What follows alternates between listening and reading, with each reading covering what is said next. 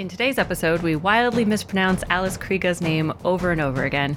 To Alice and the entire Kriega hive, we do apologize.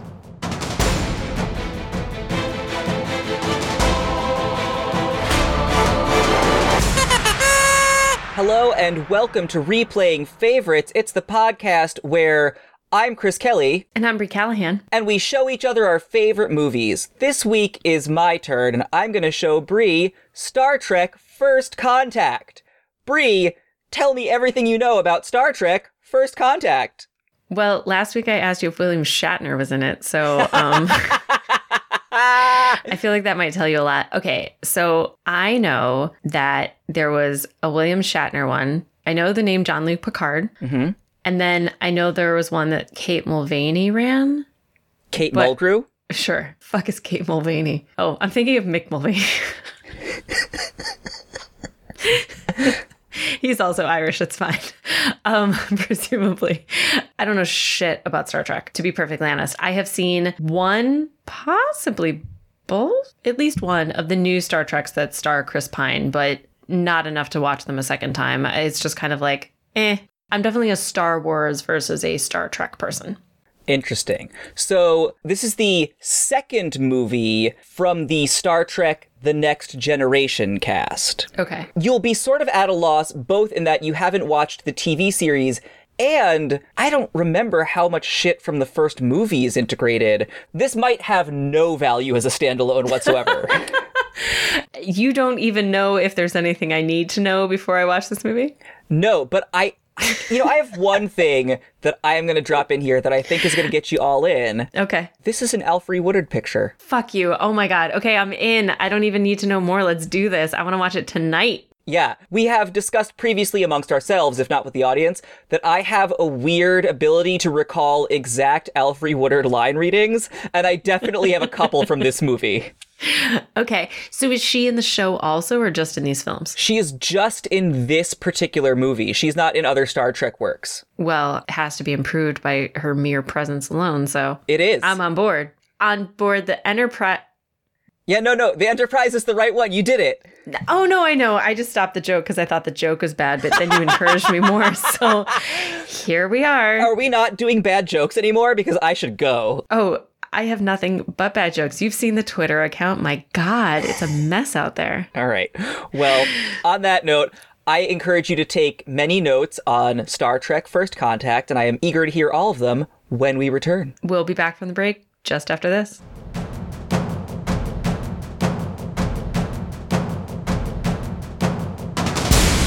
Welcome back from the break. We have all watched First Contact, or at least Brie and I have. I'm going to go over some quick facts about this. This is the second in the series of the Next Generation Star Trek movies. It was written by Brannon Braga and Ronald D. Moore, directed by Jonathan Frakes, who also stars alongside Patrick Stewart, Brent Spiner, LeVar Burton, Michael Dorn, Gates McFadden, Marina Sirtis, Alfre Woodard, James Cromwell, Alice Krige, I want to say, and Neil McDonough.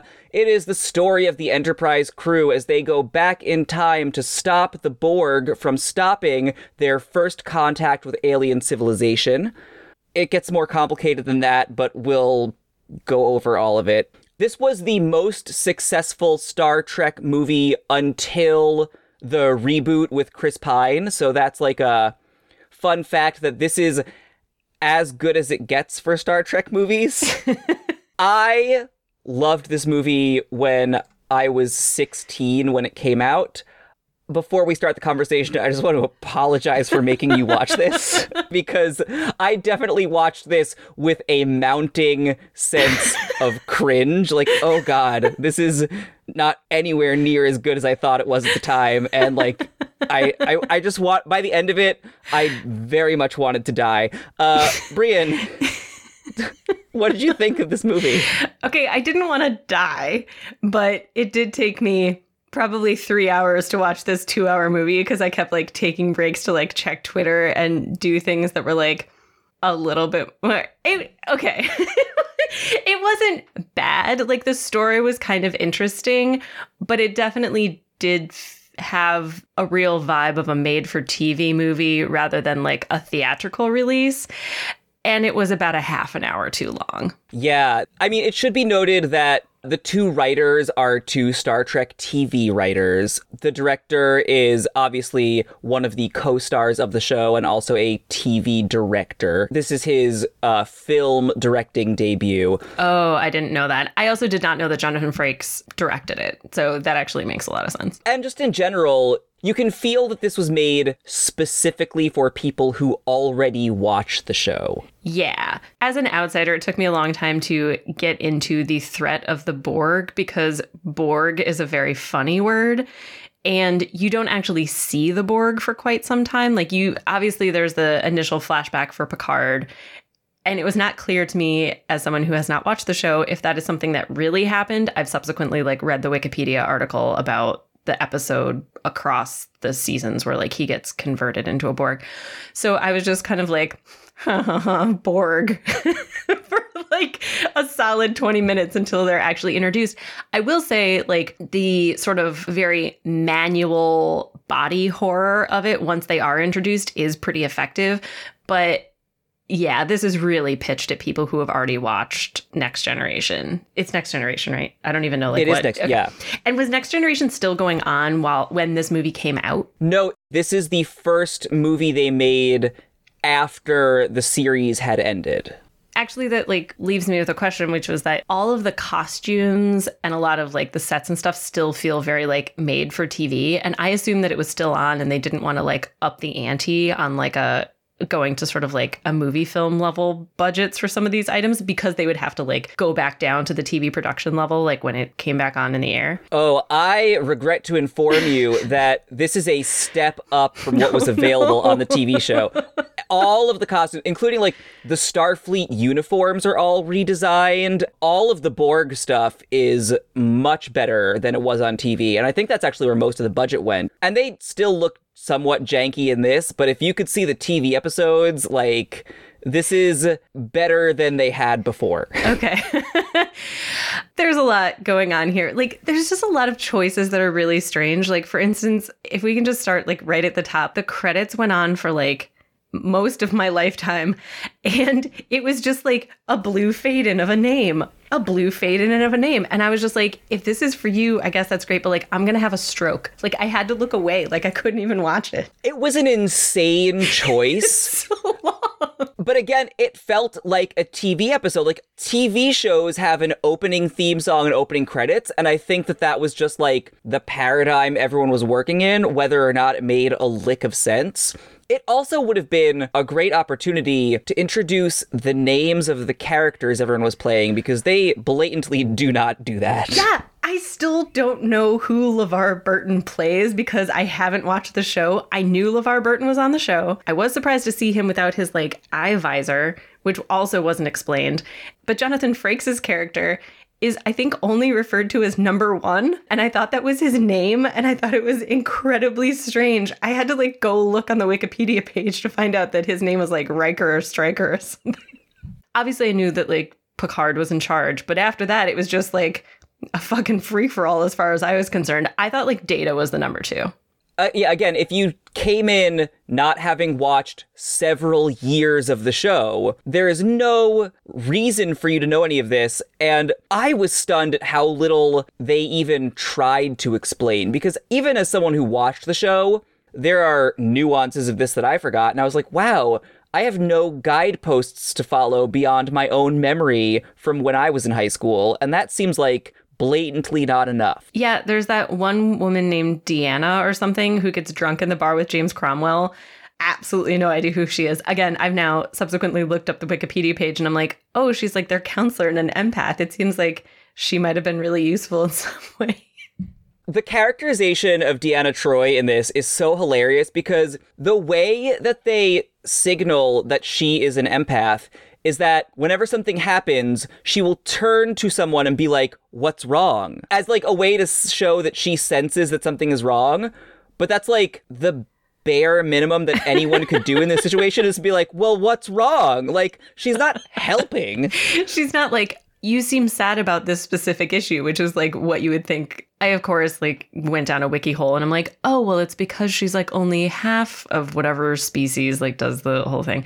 Whatever. Obviously, Worf is also there. And my vague knowledge of the series is that like there used to be some like fighting or tension between his species and the Enterprise, but like now they're all on the same team, blah, blah, blah, blah, blah. He's like a fan favorite, right? Yeah, that was another introduction where like, when he walks onto the bridge, there's like a lot of weight behind it in like a vague sense. Yeah. But if you didn't know that like he used to be part of the Enterprise crew and then went on to be captain of his own ship and is now back on the Enterprise, then like there's no reason for everyone to like take a beat when he's back on the bridge. It's like, what? Who the fuck is the guy with the forehead?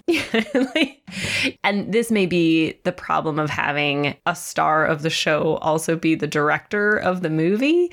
He's obviously so enmeshed within the universe that like it probably didn't occur to him that he needed to take a step and like introduce some of the characters. I mean, that's why it was shocking to me that this is regarded as one of the best Star Trek movies. Because I'm like, if you're not a Star Trek fan, this does nothing to invite you in. Like, this shouldn't have any acknowledgement from people who don't watch the series because it is blatantly opaque to the people who don't already know what's going on. The one thing that I think is really good is kind of the introduction of the ship in Picard's initial flashback, because I actually had to look to see what year this movie was again, because I figured this was a ripoff of The Matrix, but it turns out that it's actually possibly the opposite.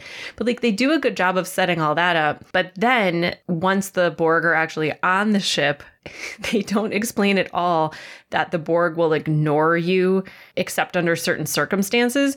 Like, how will you know once you're a threat? Like it made it really hard to know if they were in danger or not. I have questions about that formulation of logic from the Borg, too. I get that, like, they are machines and logical, and they won't be dissuaded from their path unless something is actively impeding them. Like, the crew doesn't bother them, so there's no need to stop what they're doing. But also, like, if I was repairing a computer, but there were ants all over it, I'd still kill all of those ants. Yeah, and it also kind of like raises the question of if the Borg are a species that are trying to like assimilate everyone they meet into their collective, why not just assimilate everyone you meet? If we want to get into it, literally nothing about the current Borg plan makes sense. The plan to attack Earth without landing and assimilating seems counterintuitive. Like, if we're going back in time because we need to save Earth from being assimilated by the Borg, there's no point at which the Borg go to Earth to start assimilating. Yeah, it would be really smart of the Borg to just land and be like, hello, how are you guys? It's first contact. Can you come over here and I'm going to stick this little thing in your neck? It's a poor decision all around from what is ostensibly the smartest enemy that humankind has ever encountered. Should we step back and kind of like talk about like the main story that's like happening on Earth at the same time? Because like if we go back in time, then we get to talk about Alfre Woodard and James Cromwell and the crime against humanity that is the fact that they barely interact in this movie. I'm so pissed about it. Yeah, it's funny because, again, I think the makers of this movie are so invested in the Star Trekkiness of it that they don't realize that the entry point for everyone else is Alfre Woodard and James Cromwell. Yeah, those two actors are both so interesting and great. I feel like James Cromwell is the soul of a 25-year-old eternally trapped in the body of like a 60-year-old. Like, he's having so much fun in this movie. He's just like lanky and everywhere and like having a great time. And like Alfre's so good in it as well. I want to say, I don't understand how she looks younger than she did in Heart and Souls, which was 3 years earlier, but like she somehow does. She's really good because she's Alfre Woodard, but like they give her just kind of a lot of yelling to do. I would have liked to have seen at least one scene of what life on Earth was like before the attack, because like casting those two actors and then not letting them interact is like a crisis as far as I'm concerned. You're right that she is given an incredibly hard job because I don't think either her character or James Cromwell's character makes a lot of linear sense when you look at, like, their actual beats in the story. Like, she's constantly in crisis, so I will absolutely forgive that, like, most of what she does is yelling, because they're just like, hey, you're being thrown onto a future spaceship that is about to be taken over by an alien species you've never seen before that is fucking terrifying. Like, I'd yell too. But then there's also the way that, like, everyone on that ship just fucking abandons her. As soon as she wakes up in, like, a foreign situation, the doctor that is supposed to be taking care of her is like, I'm sorry, I can't be bothered to track this one extra body on the team. You go ahead and fuck off somewhere else. I'll never notice. Yeah, maybe don't put her last. And the same goes for what they do with James Cromwell. It's like everyone on the Enterprise is so obtuse or like so used to the idea of spaceflight that they absolutely cannot empathize with two people who are in a really tough situation. Like, they've just learned about aliens for the first time, full stop. They've just learned that people have come from the future on a spaceship. I have a note here later from the movie that's like, you guys, you're explaining too much to him about spaceflight. It's too much pressure. That hippie's gonna run. And then he did. Like, they didn't take a second to be like, hey, I'm sure this is really tough for you to understand. We are in a crisis right now, so I need you to do the following 3 things. But, like, I will explain this to you in a way that, like, makes sense as a human to a human person. Like, they just seem completely unable to, like, relate to the people. Yeah, I had a lot of notes about their approach with James Cromwell. I mean, in general, as soon as that away team lands on Earth, they're like, let's be conspicuous. Like, there's no sneaking. They sent Data. He is a man with a silver face. What was the plan, guys? They seem to have no plan other than find James Cromwell. At some point, someone mentioned something about, like, oh, that doesn't jive with our backstory or whatever. But I'm like, what is your fucking backstory? You are a group of 10 weird-looking strangers who have descended on this place that just got attacked. Like, there's no way to not be suspicious, but you are doing nothing to minimize it. Or just own it. Show up and be like, hey, guys, here's what's up. Instead, they functionally just, like, get drunk at a bar. They scare James Cromwell. Like, they have absolutely no plan. Like, it's insane that this is, like, the elite team of space people. And like you said, like, I get that there's a lot of pressure, but historically we know that this was 24 hours before James Cromwell was ready to make this flight. So even with the attack, he should functionally be ready to make that flight. And everything about what happens in this movie suggests that he is months, if not years, away from being emotionally ready to do what historically we already know that he did. I'm going to get into some time travel questions in a second. But first of all, it was really irritating having number 1 and LeVar Burton in the capsule with him because they were being so obnoxious. And they're like, just wait till you see what happens next. And it was like, guys, calm the fuck down. Like, you need him to accomplish this and stop being so smug and let him have the experience of this crazy thing that you guys say that you love and that he's a big hero to you, and they're just acting like land dork. Like, it's such a weird reaction to them. Like, why are they there at all? He did this by himself the first time, right? I mean, I was wondering if maybe, like, Alfre Woodard was historically supposed to be there, and so he needed, like, somebody. But they do very actively take over every aspect of this. It's not clear at any point how James Cromwell and Alfre Woodard got this far along if they seem to need this much help at the last leg of the journey. And so that raises the time travel question for me, which is, does this happen because the team from the Enterprise is there in the first place? But that kind of can't be, because they've caused a problem, which is that, like, James Cromwell and Alfre Woodard now know about what happens like 300 years in the future. And are they just supposed to keep that to themselves for the whole rest of their lives? But B, like, if the crew of the Enterprise is, like, involved in this space flight, does it mean that this space flight wouldn't have actually happened without the crew of the Enterprise being on it in the first place? Their level of involvement makes it very difficult to parse that whole aspect of the story. It would have been a much smarter thing if, like, the crew on the ground had to have a level of subtlety and actually managed it, and they were like, hey, we're traveling mechanics and we're going to help you repair this ship so you can get it ready. And James Cromwell could still be the smart, capable leader that he obviously was to get 99% of the way there. The other issue that I had was that, like, if he's just, like, a drunk who doesn't want to do this, and who's only in it, we learn later, because he thinks he'll get rich off of it, then how did he even get this far? He's just like a putz. They kind of get set up where LeVar Burton and Number One are, like, kind of disappointed that their hero isn't everything they thought he was. It's just weird. They were super obnoxious. I was like, ugh, like, let this scene end. Like, let James Cromwell, like, interact with people who aren't these people from the Enterprise. Like, I don't want to hear from them anymore. Riker, in particular, comes off real bad. He's just a dick. Yeah, he's just a big old cheese. And that is, as always, the problem of directing yourself in a movie, because there's no one there to be like, hey, man, maybe let's dial that back about 10% and make some other choices. I also have a lot of questions about how society is structured on Earth, because they only really focus on this one tiny settlement. We learn that every single alien that ever lands on this planet or interacts with this planet only does so in the middle of Montana for some reason, where there are 15 people in tents. When aliens land at the end, spoiler alert, the person that takes charge is, again, James Cromwell. But I'm like, even if this were a decentralized situation where for some reason the American government no longer exists, like, there's not like a mayor in this town. It's just James Cromwell and Alfre Woodard. And also, like, she's had experience with aliens. Like, maybe she should step forward. Again, they boil everything down to a manageable for TV level. And what that means is that there are two 21st century human beings that talk in the entire fucking movie. There's a scene at the beginning where there's all these Borg attacks that just happen as audio. And I'm like, how many dollars were saved by simply, like, not showing you what's happening right now? I had the exact same note that it's like a radio drama.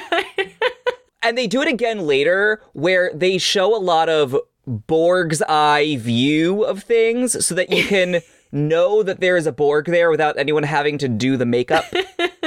But spent the money to have the Borg Queen's body, like, go into a body thing. Like, why is that necessary? She could just be a different Borg. Like, it's very silly. Oh, the Borg Queen special effect is their signature special effect. It's in the Wikipedia page. They clearly spent a lot of money on it, and I guess, like... Look, it looks great. Their budget is $45 million. Oh, that's not a lot by the time you're done paying for all these actors. I'm sure they couldn't have gotten a penny more than that for a fucking Star Trek movie. So the radio play does eventually go into an actual special effects battle scene. And they do get their one, like, Borg Queen insert. And there are, like, a couple other minor special effects things. Yeah, there's, like, the cube and stuff and some of the stuff at the beginning. But I don't know how much... Did they lift any of the stuff from those particular episodes where Picard gets turned? No, only because... Like I said, the TV stuff looked so much worse. You can't imagine. Like, for instance, a big development in the movie is that the Borg have this sort of, like, veiny, textured skin. In the TV show, it is literally just, like, white pancake makeup. Everyone's just a fucking mime. I actually, like I said, for me, the way that the Borg work is quite terrifying, like where they actually, like, put things into your body and, like, make your body different. Like, that's kind of one of my things. Like, I don't like that type of body horror. I would not say I was, like, scared or horrified in this movie, but it is affecting. So, like, there's actually kind of an interesting story here. It's just that so much of it felt, like, bogged down by, like, TV shtick that it just kind of, like, didn't lift off, if you will. In some ways, it's almost too complicated. Yeah. There is time travel. There is the need to get an Earthbound warp speed space program off the ground. There's the need to get one specific man away from his drunken fear into becoming a hero. There's a whole Enterprise ship that is maybe being taken over and maybe needs to be blown up. And there's a 21st century woman who is either lost or the only person who can talk down the ship's captain. Like, there's so much happening. Yeah. And so much of it just felt forced. Like, it was really clear that pieces had been storyboarded and then we were just writing around those pieces. As with every Alfre Woodard movie, I have an ingrained in my brain line reading. So I was waiting this entire movie for her to scream at him, "Blow up the damn ship!" Which is like, I'm going to go out on a limb and say the best line in the movie. She didn't know what a spaceship was like 20 minutes ago, and now she's fully like, blow this fucker up. Out of the sky, asshole. I liked, you broke your little ships. See you around, Ahab. My favorite part of See Around is like, where the fuck is she going? She's literally going into the next room because she doesn't know where else to go on the ship. And also, the next room is the bridge or the decision-making capital of the ship where only the senior officers are allowed. She should not be any of these places. A way to get around that would be like if she was the mayor of the town or something, or like had a leadership role in the town. If there was some reason why they wouldn't just be like, okay, we saved you from the Borg. Time to beam you right on down. Well, so they do lose contact with Earth. They cannot beam her. Oh, okay. But it's only because of plot that we didn't just, like, assign a lower-ranked person to just fucking watch her. I do like that Stewart and Woodard get to interact quite a bit because, like, you know, acting masterclass. But again, a scene between the three of them. I don't think James Cromwell ever actually meets Patrick Stewart in this movie, and it makes me really sad for the lost opportunity. Yeah, that's this movie's version of failing the Bechdel test, I think. Yeah, I suppose. Does this movie pass the Bechdel test?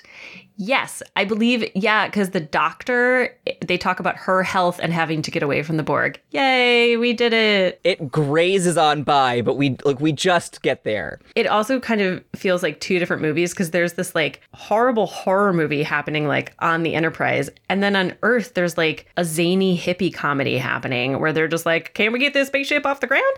And they're so at odds with each other. And I think that's like one of the reasons why it feels a little jarring sometimes. Because like I said, James Cromwell seems like he's having a great time. Again, going back to this feels like TV, I think they're very admired in the A plot, B plot structure that you would do for an episode of TV, because the stories don't connect and they ought. There's no way to break this down into like the classic 3-act structure that you'd have with a movie. Yeah. There's also kind of a level of like science seriousness that Star Trek always feels like it has to me. I think like the sort of general divide between the two camps is like Star Trek versus Star Wars, right? And like Star Wars, the early ones were just like space westerns. One side of the movie was having a little bit too much fun, and one side of the movie was not having quite as much fun as it maybe should have. On that note, I want to get to a part of the not fun movie that I think was trying to have fun. If it's what I think it is, I don't want to talk about it at all. The holodeck scene?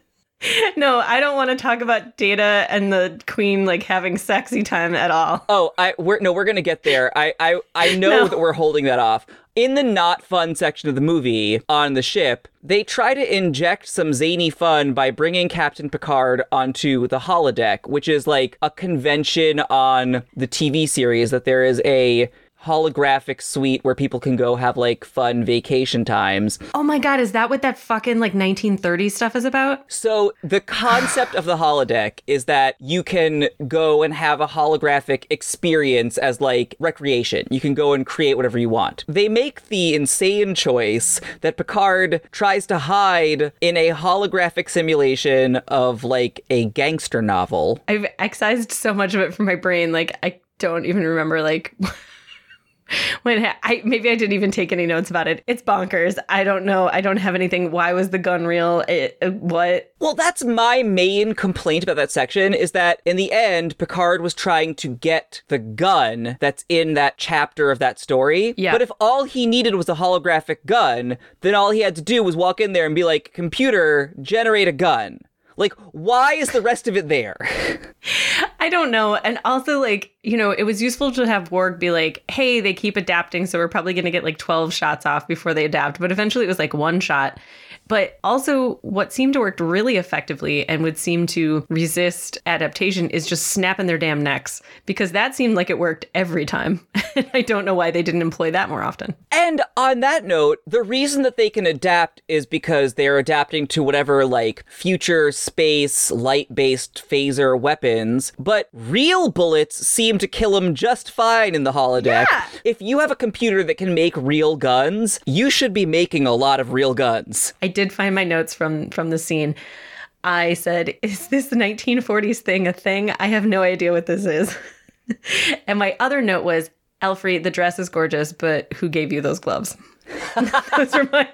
Those are my only notes from the section. She did look fabulous in that dress. I love that dress. I was really happy that she got to wear one beautiful dress in this movie. To be honest, I now know that I have the notes from it because I remembered that Elfrey was wearing a good dress. Other than that, it did not make an implant in my mind because it had no bearing on anything else that happened. The series does a thing where they will stage an entire episode on the holodeck. We're going to put the whole cast in a Western once every season because we can, or something, like along those lines. So it's a very fan service thing to be like, oh, we're doing something jarring with time as a throwback to how we do that once in a while. But because they don't explain what the fuck that is, it's just thrown out of space. It makes no fucking sense. And you have the perfect reason to explain it to someone, because what does Elfrey Woodard think of all of this? She's just like, yoinks, I'm in a dress. Like, what the fuck? She must have just been so confused. One of the bigger pacing problems of this movie, and there are many, this movie is one giant pacing problem. The choice of when to slow down and explain everything to Elfrey Woodard and when not to is a real crapshoot. Yeah, I mean, at certain points, they seem like they've got nothing but time. And at other points, it's like a crisis situation. Like, for instance, getting back to the idea that the Borg only threaten you if you're threatening, why are 20 Borg trying to break into the medical bay? If they don't want to attack you unless you're doing something threatening, how do they ever take over ships? Nothing about the Borg makes sense in this because, yeah, they are at once the most deadly opponent of all time and fully willing to just let you wander amongst them. Can we have a sort of deeper conversation about what the critique of the Borg is? Because at first I was like, oh, this is a critique of socialism, right? Where like, you're all just cogs in a machine and blah, blah, blah. Except then, and it's sort of related to James Cromwell later being like, I'm just doing this shit to make money. And they're like, well, we don't use money in the future because like, we're only concerned with space and beauty and humanity. And like, your silly capitalistic concerns are like so beneath us. And I was like, oh, so you guys are the socialists. So are these the communists? There's maybe like a Nazi undertone in that they're not offering for you to join. They are conquering. Yeah. In the series, I think they're more obviously a totalitarian situation. I mean, drone doesn't sound good. I don't really want to be assimilated just so I can be a drone. Well, that's the other thing. And like, we're going to have to get to her eventually, but this is the first appearance of the Borg Queen, who has a sentience and a personality outside of the collective. In every other appearance from the Borg, they are all completely mindless, completely the same, and they don't really speak ever. They take you over. There's no interaction. There's no knowing why. Okay. So is her explanation that they are trying to like perfect their culture the first kind of explanation of like their deal? Yes. The only other time you ever heard the Borg speak on the TV series, what they would do is they would layer like 20 people speaking in unison. The cube would roll up and like the entire ship is talking to you in one voice. It's fascinating because I just had so many questions where like, okay, so what's the end goal? So like if the entire galaxy or entire universe becomes Borg, did we do it? What happens once perfection is achieved? I don't feel like I was as anti-Borg perhaps as I should have been. They seemed like maybe they were not on the level, but I was just kind of like, well, I'm into collectives. Viewing this through a 2020 lens is different because I think, you know, we were a lot more pro-capitalism in the 90s than we are now. So there is like a push and pull of, on the one hand, no, I don't want someone to put a drill in my eye. That's not nice. Yeah, that wasn't for me. I looked away. Okay, I think the moment has arrived. Yeah, we have to talk about Data and the Borg Queen, which is the C plot of this movie. It's the F plot as far as I'm concerned. Let's get into it.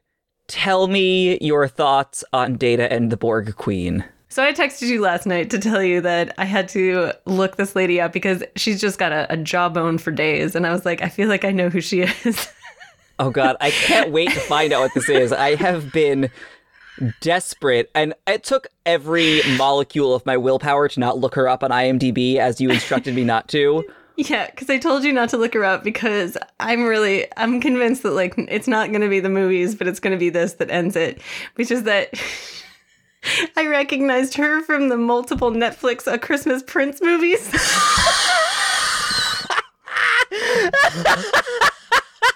She plays the Queen Mother.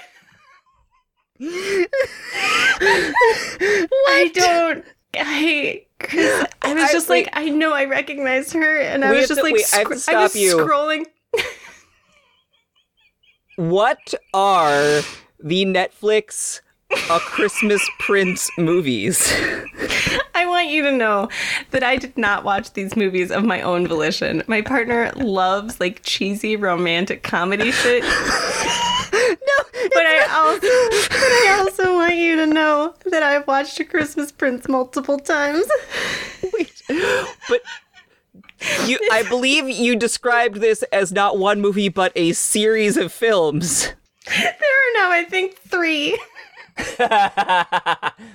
I'll tell you what, if I had looked at her IMDb page, gun to my head, I would never have said that is the credit that you knew her from. I'm going to bring us back to the ground. We have to talk about... No, let's talk more about her IMDb page. I'll do anything to not talk about the moment where she blows on his skin and he goes, ooh. I know. Okay, so to put some context around this, okay. I agree that everything about their interaction is uncomfortable.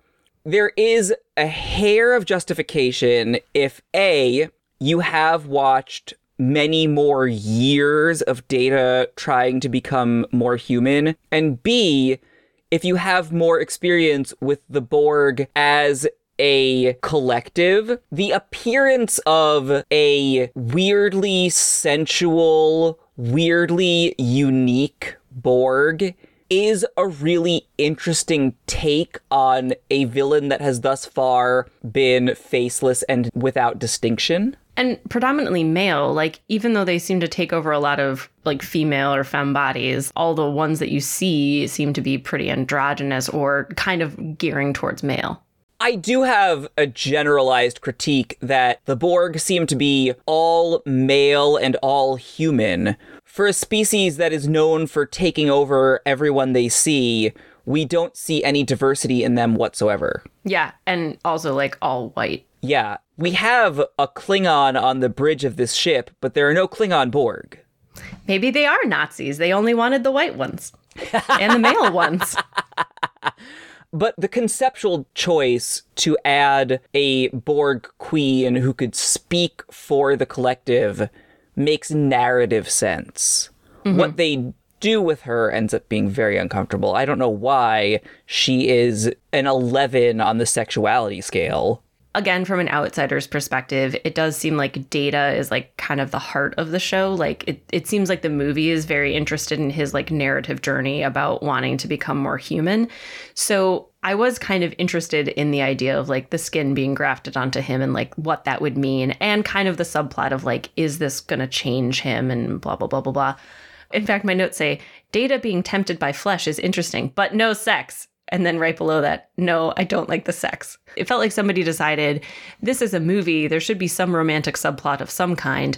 And the only real options were between like Jonathan Frakes and James Cromwell, between Alfre Woodard and Patrick Stewart, or between the Borg Queen and Data. And so they went with the worst possible option. I think there's an interesting idea in that, as we have known the Borg previously, they are all about a hostile takeover. And it's interesting to juxtapose that with a leader who is seductive about wanting to invite you in, but I think making that seduction literal was a terrible choice. Like, there's a difference between being enticing and being charismatic and just being like, hey, do you want to fuck and then join me?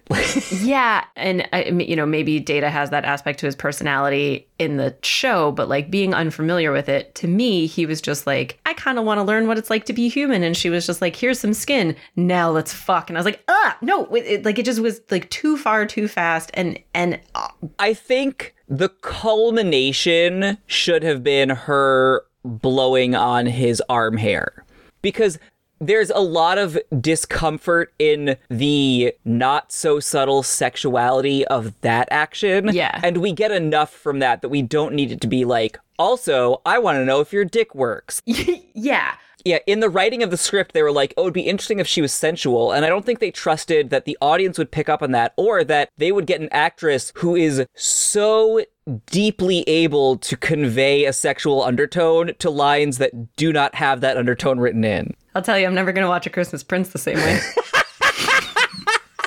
I do want to give Alice Krige all of the credit, because, like, she has that I'm seducing you undertone to all of her lines. Like, she does a great job in the role. Yeah, she's extremely good. I actually don't have any critiques of her performance, just what she was asked to do, in a similar way to Alfre Woodard, right? Where I'm just like, I hate that you're having to say these lines, but you're giving it all you have. And I feel the same way about Alex Krige. I was so worried about finding out what you had seen her in. Usually I would have looked up like a YouTube clip of someone introducing her on TV, but I refused to do that out of respect for your request. Yeah, I feel bad. We haven't even talked about Patrick Stewart at all. He's just such a steady actor. Like, he kind of disappears because you're just like, oh yeah, he's doing a fine job. Like, it doesn't even matter because like he's just doing such good work. I don't know. Yeah. I want to give a shout out to Patrick Stewart's arms in this movie. Thank you. I definitely wrote Zaddy Patrick Stewart. Look at that little tank top. The escape from the Borg Queen at the end makes less than no sense, but it is fully justified because I would do anything to put Patrick Stewart's arms in a movie. Like, holy shit. I told you this movie was like a little gay. I hadn't even watched it and I was right. Because also everyone's like real sweaty for about the last hour of it. I know that he's straight, but like he has like a sort of, I think he's got kind of a little bit of a queer vibe to him. Like, and especially like the way they like outfit him and the fact that he's like sweaty as hell. And then like that tank top, come on. I think that was pitched at the female fans, but I think it hit the gay fans. Like, yeah, I was just like, oh man, look at those arms. But I wasn't like, does all the genitalia work? And when was the last time you used it to put it in the way that like, I think normal women ask men if they want to have sex. Is that right? Is that what I learned from the Borg Queen? Oh, I think what you learned from the Borg Queen is that this show does not have enough female writers. Sounds accurate. I mean, in fairness, she's a totally alien species who's hell-bent on assimilating everyone into a Nazi-ish collective. So I'm not sure that like we super vibe. But yeah, I think in general, probably any women writing on any of this programming would probably be good. I mean, I think there is commentary to be gleaned from the fact that their idea of the most terrifying leader in the world is a sexy woman. Yeah, that's really fucking true. I even like that her like Borg outfit is like low cut. Like, come on now. Like, what are we up to? The other issue with that like final confrontation is that in the end, it's sort of implied that like it's pretty easy to outsmart the Borg. The Borg as a species only want to take people over. And then they set up this thing where like, oh, but the Queen wants someone to give over willingly, which like, why? And then, like, both Picard and Data are like, okay, whatever you say. And no part of the collective knowledge of however many millions of species they've assimilated is like, maybe they're lying. And then they are, and that's how they completely escape this absolutely unwinnable situation. Okay, so I took it as that Picard was serious, that he was going to sacrifice himself for Data, and that Data was the one who was lying. So I guess what we're supposed to take away from it is that perhaps because they essentially rely on organic life with with animatronic modulations, right? Whereas Data, being like a completely different brain form, essentially, like might have been able to lie to her in a way that no one else was. But also, like, Data, my dude, what was your long-term plan? Like, was he just hoping that Patrick Stewart was going to come for him? They do set up at the beginning of this movie, and I only caught this because I have watched it many times, that they are trying to break those tubes to let out that green gas that destroys all organic matter. So Data knows going in that that is their entire team's goal. Give it a smash, bud. Yeah, he waits until the last possible second. And I'm like, if you had the free will to break this earlier, why did you wait until the highest ranking officer on this ship was at risk of being killed by the gas? Also, is that a good gas tube to have on a ship that's totally full of organic matter in an otherwise, like, normal situation? Like, it just feels like Chekhov's big tube of organic killing matter mass. Yeah, you might want to make it a little less easy to shatter if it's going to kill everyone around. I would like to give a serious shout out, though, to the writers for possibly the best and smartest thing I've ever seen in a movie, which is the ship will explode in 15 minutes. There will be no further audio warnings. I was like, thank you. Yes. The ship was just like, y'all have 15 minutes.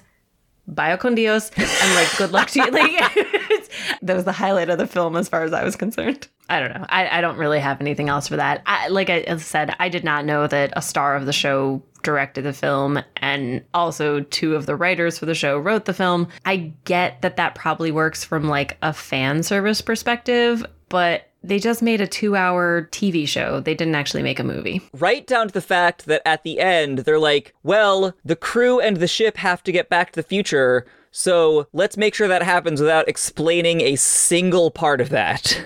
Yeah, how are they going to do that? There's no indicator that they have the time travel technology that the Borg have when they started, yet somehow at the end of the movie, they're just like, we're just going to go back to our usual time frame now. Don't worry about it. One of my favorite things from earlier is when Picard is going to go down with the ship, or is going to try to save Data, and he gives Alfre Woodard's character, that note that's like, all right, well, tell everyone goodbye, and to live like 21st century Montanans. Okay, bye. He's like, he says, if you see them, just leave them and just let them know to like lay low in the 21st century. Like, for the rest of their lives. Like, yeah, because that's where they are 21st century Americans at this point. And P.S., if we've established anything over the past day, it's that they are not good at laying low as 21st century Americans. Like, they're real bad at this. They're going to have some trouble. I feel like Worg in particular is really going to strike out.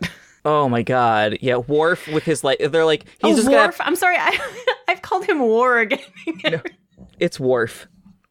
I'm sorry. I think I knew that his name started with W, but there's a lot of talk of Borgs. Yeah, so I get it. Every time that I've called him Worg, please just know that I meant Worf. But yeah, he's just going to need to invest in like a lot of, I don't know, bandanas? Like, what's the workaround? The what? That go down to his nose? Oh, that's true. I mean, like, his forehead is my main concern because it's a lot. We also need to give a special shout out to a tiny baby Adam Scott, who is in this movie. I recognized his ass. I think he's on Worg's ship. I think he's like the Worf. Fuck. I think he's on Worf's ship. I think he's like the guy who's steering that ship. Okay, when watching this, had this moment of like, do I recognize the like navigator on Worf's ship? Well, funny enough, he was in A Christmas Prince. No, he's not. Oh my God, fuck you. But was that Adam Scott? Yeah, it's Adam Scott. He's super young in it. Yeah, I checked his IMDb page because I was like, I feel really sure that that was Adam Scott. That's wild. You know what? Good Yeah. for him, because he's a gigantic nerd, so I'm sure that that was like really fulfilling for him. Oh my God, I bet you're right. I like that I can recognize Adam Scott like 20 years in the past and behind like a melange of like things blowing up around him, but like Dustin Hoffman can't do it. Speaking of recognizability, sort of the last thing that happens in this movie is that humankind makes first contact with an alien race. And it distinctly bothered me this time that someone, I think Alfre Woodard, is like, oh my God, they really are from another world. And I'm like, this just looks like a human. You've seen way weirder stuff in the past couple hours, because until they take their hood off and you see the pointy ears, it just looks like a human being. I mean, a starship did just land in their town. But like, my first thought when someone got off that would be, that is a human being. The very end of the movie is also really confusing because like his ship goes up, but it's not clear that it comes back down. So then he was suddenly back there. Alfre Woodard is also back there. They don't seem like they've had a conversation about the bananas 24 hours that the two of them have had. And then they're apparently never going to speak of this to anyone else. So that's the end of this movie. Are there any closing thoughts you have other than resentment for me making you watch this, which I will accept? I don't have any resentment. I'm not going to pick this one up again. It was too long, and there is like an actually like probably really solid 2 episodes of television that I would watch out of this. I don't know. I'm just not really a Trekkie, and this movie did not do a good job of trying to bring me into the fold. For me, this was like visiting a previous version of myself. Like, it was really interesting to see. I was like, oh God, I loved this series in high school. I loved this movie in high school. And going back to it, I was like, okay, so that part of me is done now. Like, I will also never revisit this movie again. No. I know, Come on, parts of it were fun. Now I'm going to make the argument for the movie for you. No, like, I'm glad to have rewatched it once more and, like, took in what I needed to take in. I would rather go back to episodes of the TV show again than watch this movie again, because I don't think it's an ultimately overall successful piece. Eventually, we're going to watch Empire Strikes Back. I'll be interested to see your reaction to Empire if it does a good job of reintroducing the characters in case you had not seen Star Wars. We're not going to do it next time, though, because I have some other ideas. Okay, so if we are not watching The Empire Strikes Back, I have a feeling that I know what you're going to say right now, and I'm not thrilled about it. What movie are we going to watch, Brian? I like that you won't make eye contact with me and you're just looking away. So I did a little bit of math in terms of like how far ahead we are, and it's going to hit a little late, but fuck it. We're going to watch A Christmas Prince. Oh, I knew you were going to say this. God fucking damn it, Brie. It's going to hit sometime in January, but you know what? People are still going to love it because we're all going to be trapped in our homes. I have nothing to recommend this other than it is ridiculous and schmaltzy, but it is also incredibly funny because it is the most fail-hard representation of journalism I've ever seen in my entire life. And our favorite friend, who's a Borg queen, is in it, so you'll already have a point of access to it. You haven't closed your mouth since I said A Christmas Prince. I just cannot believe that you've even seen this movie once, let alone that you feel that it is a favorite to be revisited. I don't think that you should be up on your high horse right now. I think you should take your medicine. You know what? You're right. I did just make you watch a Star Trek movie, so I don't have a leg to stand on here. Yeah, you had not revisited this movie in some time, and I think that if you had, you might not have put it in the queue. Okay, that is fair. I want to be real clear that it occurred to me when we took a quick break in the middle that I had not thought about what movie I was going to be assigning next. So this also was kind of a real easy way for me to push that one on through and not have to think more deeply. So that is the sensibility that you should take into watching Netflix's A Christmas Prince. You know, I'll tell you what. I'm excited to see Alice Krige, or however you say her last name, in something else. She's great in it. We know that she can work with a subpar script. And she does. All right, everyone, we will see you next week when we watch this movie, the end of sentence. And in the meantime, you can find us on social media on Instagram at Replaying Favorites. You can also find us on Twitter at Replaying Faves. You can unsubscribe by clicking the unsubscribe button before we watch A Christmas Prince. But we hope that you won't, because you know what? It's not good, but it is fun. A lot like this movie. Yeah, and a lot like our podcast. You should leave that exact review below. You should rate us 5 stars, whether or not we deserve it. Yeah. Because I said so. Thank you for listening, and we will see you next week. And we're so sorry in advance, but it's going to be great. You're going to love it. Okay, goodbye. Bye.